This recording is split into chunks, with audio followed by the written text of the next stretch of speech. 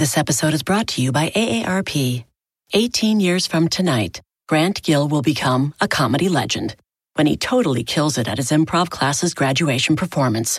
Knees will be slapped. Hilarity will ensue.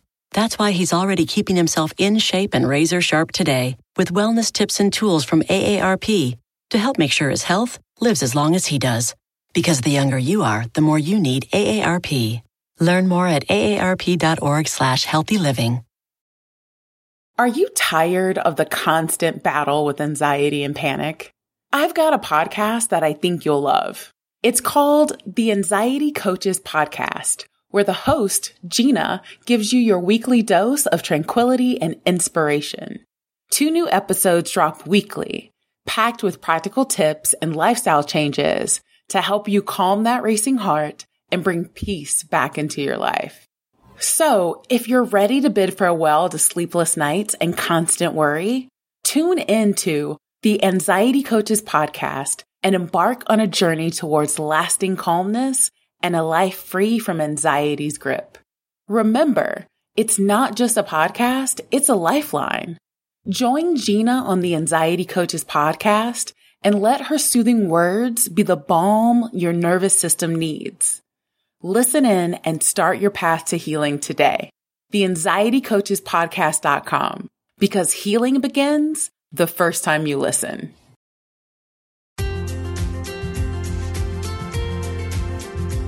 Welcome back to The Savvy Psychologist, and I'm Dr. Ellen Hendrickson. I'll help you meet life's challenges with evidence-based research, a sympathetic ear, and zero judgment. We'll use the best of psychology to help you be happy, healthy, and most importantly, yourself. So, there's been a lot of coverage about how Facebook is addictive, makes us depressed, gives us eating disorders, makes us antisocial, and generally turns us into self-hating losers. But with 700 billion minutes worldwide per month spent on Facebook, people must be getting something out of it. I combed through the lesser-known research to find out how to get the most out of Facebook and use it to enhance your life. So to that end, here are 6 tips on how to use Facebook to make you happy. Tip number 1, participate. So don't hang out on Facebook just to look at your news feed or other people's profiles. Instead, only go there when you have some news to share. A 2013 study found that Facebook frequenters who spent time on the site without posting their own content were more likely to feel envious and dissatisfied with their own lives. The biggest culprit of envy? Your friends' vacation photos. More proof that those beach feet selfies are not good for anyone. Tip number 2, share good news. Everyone knows that people selectively filter their lives when they post. Parties, baby's first step, anniversaries, and beautiful weekends at that B&B in Sonoma all make the cut. No one posts that creditors are calling or that they're hungover on a Tuesday. But the effect of posting this positive information is that you get positive feedback, which is not only reinforcing, but according to a 2012 study out of Columbia University, also boosts Facebook users' self-esteem. So post good news, with the caveat of tip number 3, which is weed out those friends you've only met once. So that self-esteem boost only works if you have strong ties to your Facebook friends. The same study found if your newsfeed is filled with pictures of people you don't recognize, much less care about, you won't feel the benefits. So consider culling those folks on your friend list you don't even remember meeting. And if unfriending seems too extreme, you can unfollow your friends. They'll still be your friends, but their posts just won't show up in your feed. Tip number 4, know that happiness is contagious. So this finding comes from the now infamous social experiment Facebook secretly carried out in January 2012. It turns out that Facebook data scientists were paying attention to all the talk about Facebook making people miserable, and they were worried it would lead to people leaving the site. Therefore, for a week that January, nearly 700,000 Facebook users' accounts were manipulated to either reduce the number of positive posts, like "had a great day with great friends," or negative posts, like "bumming that my cat is sick," that appeared in their news feeds. The findings, published in the Proceedings of the National Academy of Sciences this year, found that when positive posts were omitted from the newsfeed, people produced not only fewer positive posts of their own, but also more negative posts. And likewise, when negative posts were suppressed, people followed suit, making fewer negative posts of their own and more positive posts. The conclusion? Evidence for emotional contagion on a massive scale. So users and ethicists gave a big dislike to the fact that users weren't informed this was happening. And seriously, with over 900 million users, you'd think Facebook could find enough people who would consent to be in a study. But Facebook later apologized for the clumsy way the experiment was carried out. Regardless, the study showed that online happiness is contagious, whether you're conscious of it or not. So contribute to your friends' happiness by posting good stuff, liking generously, and writing positive comments. Karma works online too. Tip number 5, use Facebook to maintain your social capital. In a 2007 study, I know a million years ago in the days of social media, but the findings are still relevant. Researchers found that heavier use of Facebook was associated with 3 different kinds of social capital.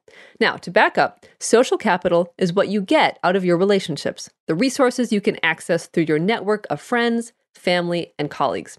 So the study focused on bridging capital, your acquaintances or friends of friends, better known as weak ties, bonding capital, the close, emotionally supportive friends, better known as strong ties, and maintained capital, which is the ability to maintain valuable connections as your life and geographic location changes.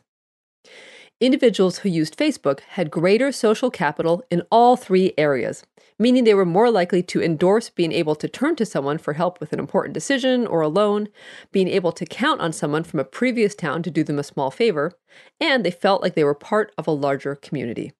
Applied to real life, such capital may have implications for finding a job or feeling supported during a time of stress. Tip number 6, know that you can generally trust a Facebook profile. Facebook is fundamentally about keeping in touch with people you know, but the format, a profile you create, photos you decide to post, and status updates you write, forces you to curate your own image. And for better or worse, you get to create how you want to be seen, and you get to see how others react in real time to this image. However, even with all the posturing and image making, a 2010 study found that Facebook profiles do reflect people's actual characteristics and personalities, not idealized fantasies. So researchers asked to see profiles of college-age Facebook users and then asked 4 of their good friends to fill out a personality questionnaire about them.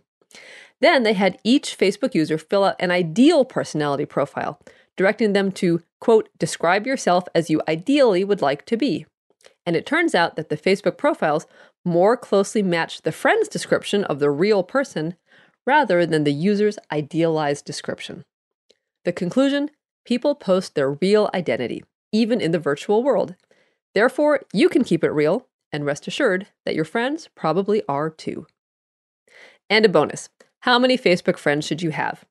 Well, to be able to successfully maintain relationships, as well as to maximize what's called social attractiveness, according to a 2008 study, the magic number of Facebook friends falls somewhere between 100 and 300.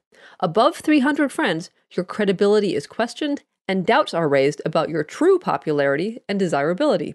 Gratuitous friending is suspected. So rest assured that even with all the news about Facebook-induced greed, sloth, envy, and other various idolatries of self, know that while Facebook probably isn't redemptive, at least you can feel good about posting those pictures of your kid's lemonade stand or news about your latest promotion.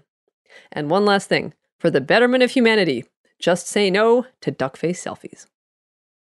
If The Savvy Psychologist is useful to you, please show your appreciation by subscribing to the podcast, liking on Facebook, adding me to your Google Plus circles, or emailing a link to someone important in your life.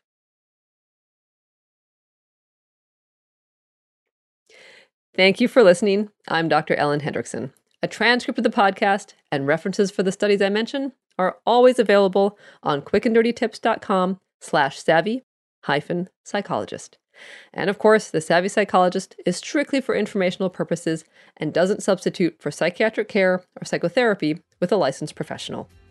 Thank you for listening, and I'll see you next week for a happier, healthier mind.